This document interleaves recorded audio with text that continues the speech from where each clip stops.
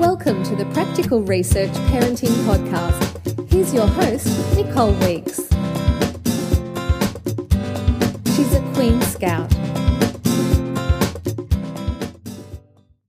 Hello, here is developmental psychologist Dr. Ashley Sutherland again from nurtureandthriveblog.com with another great answer to a question about independent play. Another question is, my friend's daughter is about 19 months old and she always wants undivided attention. So she complains persistently if her mum tries to get things done around the house. And when they go out, if she isn't constantly entertained, because often her mum will want to chat with other adults, if she doesn't have that constant adult attention, she demands that they leave fairly soon after they arrive. And my friend thinks this is because she just wants the undivided attention. So is this something to do with temperament? And what can you do to encourage more independent play? Mm-hmm. Yeah, this is another great question that I think a lot of people can relate to. So, all kids need attention, but how much they need or maybe how sensitive they are definitely can depend on temperament. Right. And maybe emotional intelligence and sensitivity. And between the ages of 12 months and 24 months, 2 years, we can see increases in separation anxiety. Yeah. So her daughter is kind of right in the middle of that, right? Right. So some of this, especially if it's kind of increased lately or if she's seen more of it, could be that her daughter is going through a phase, and it will be a phase, where she's feeling more anxious about being separated. Yeah. And there are a couple different phases throughout development that, infants and toddlers will go through separation anxiety. Mm-hmm. When they first kind of recognize strangers as a baby, somewhere between 4 and 6 months or 6 and 9 months, it kind of depends. They can have stranger anxiety and separation anxiety. But then again, when they're a toddler. Yeah. So attachment to a parent doesn't fully organize until about 12 months of age. In terms of, just physiologically the part of the brain associated with that is not kind of fully mature until that point. And then from there, it matures and develops. Right. So that's in terms of then understanding the separation between themselves and their parent? Right. Yeah. And so they, as a baby, start to realize, okay, these are people I recognize. These are strangers. Yeah. Now I'm going to have stranger anxiety. At first they don't really have stranger anxiety at all.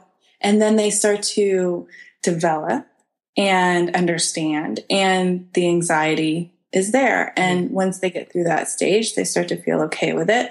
But then you see a lot of individual differences. So some babies are more fearful than other babies. And a lot of that can be traced back to temperament. Right. And then the same thing happens in toddlerhood. So new understandings develop, and very commonly we'll see a peak in separation anxiety, somewhere between the first and second year. As they have a more mature understanding of what it means to be separated. Yeah. So some of this could be, fear of losing this relationship or being separated from this relationship. So it's not only physical separation, is it also sort of attention separation, if you like? I think that if you have a child that's seeking that kind of attention, that what's underlying it could be this almost abstract separation anxiety, right? It's something that they're, it's kind of on their mind, so to speak, almost unconsciously, but it's something on their mind. So it's sort of like as long as mum's interacting with me, she's not going to be going somewhere else. Right. I have this connection. Yeah. I don't want this connection to break. Yeah. Right. I don't want anything to come in between this connection. Yeah. Right. Yeah. Right. So, so some of the suggestions I have are, on days that you can and as often as she could do it, fill up her daughter's tank first, kind of first thing in the day, maybe first thing after breakfast, sit down and play with her daughter for, 5 to 15 minutes. Yeah. And in that playtime, let her daughter kind of direct the play. Right. She's good at that. She's a bossy boots. Yeah. So whatever she wants to do, let her do it. Don't have like a structured activity or a craft or something to do. And that kind of is good for a couple of reasons. One, you're kind of encouraging your child to, you're scaffolding them towards independent play. Yeah. If you're allowing them to direct the play, then they're going to be able to do that when they're on their own. Yeah, right. Eventually, right? Whereas if it's always a structured activity, then they don't get practice with that. Yeah. So, be engaged, but kind of sit back as much as you can, and kind of go along with the flow. And I found my son has gone through stages like this where he's needed more attention.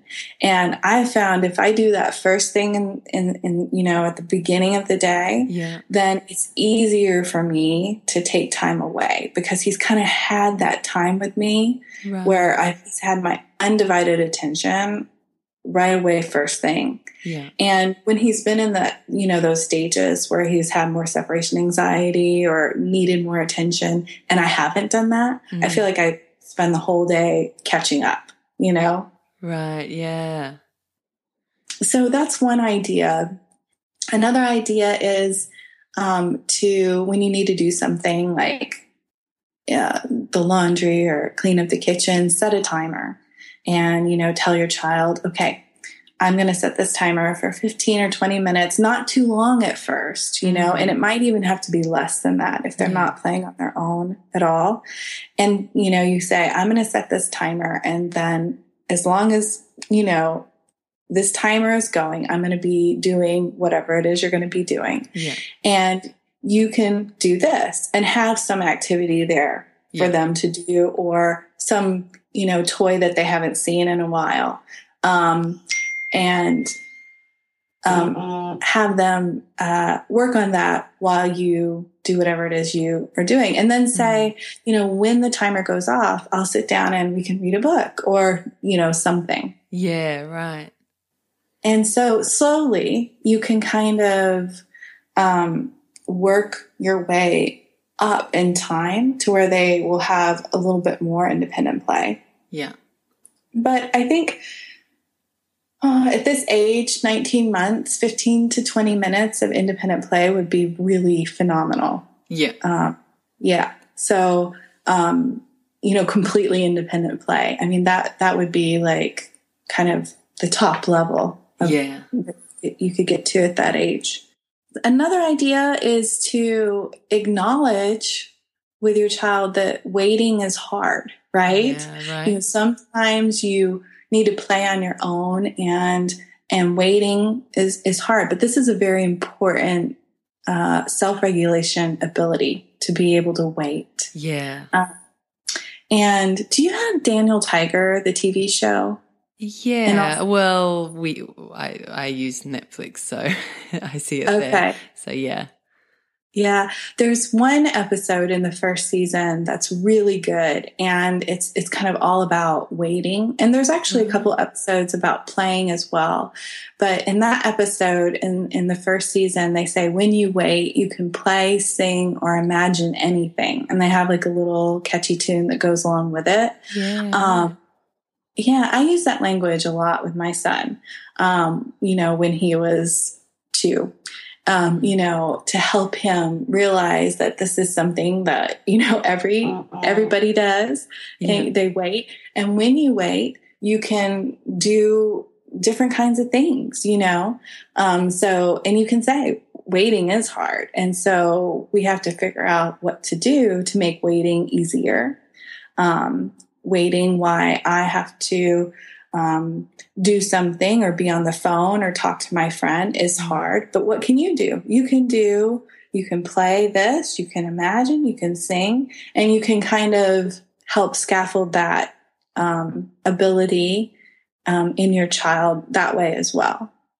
Yeah, that makes a lot of sense. Yeah. So part of it is just acknowledging to them that, this is something that's hard, and I know you're working on it, right? Yeah. Yeah.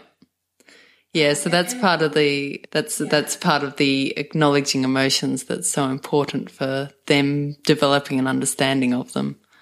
Right. Yes, exactly. And along with that, recognizing when she does play on her own is really important.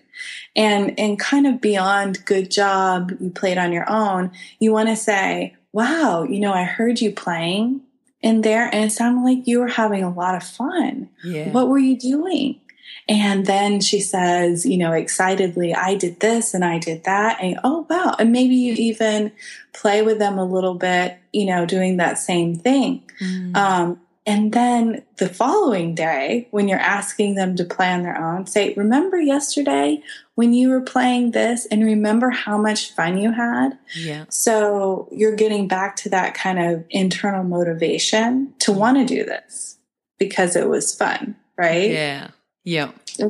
And so you're recognizing, wow, you did it and you had a lot of fun, is going to make them hopefully want to do it more. Yeah. Yep, that makes a lot of sense. Yeah. And then the last kind of tip that I would have would be to, have a little bit of a routine. So, every day her daughter could count on her sitting down breakfast, even if it's for just a short time, right? Or sometime early in the day, however it works with their schedule. And then maybe have a couple of periods where her daughter expects independent play. Yeah. So now that I'm cleaning up the breakfast dishes, every day this will be a time that she would play on her own. Yeah. Or every day after lunch, she would play on her own. Yeah. Right. And so you keep it kind of at the same time. That way children start to anticipate that this is coming. Yeah. And so you might get a little bit less resistance over, repeating it enough time and having enough consistency. They'll just expect it. Right. Yeah. And then it will hopefully slowly grow. Yeah. Great advice. Yeah.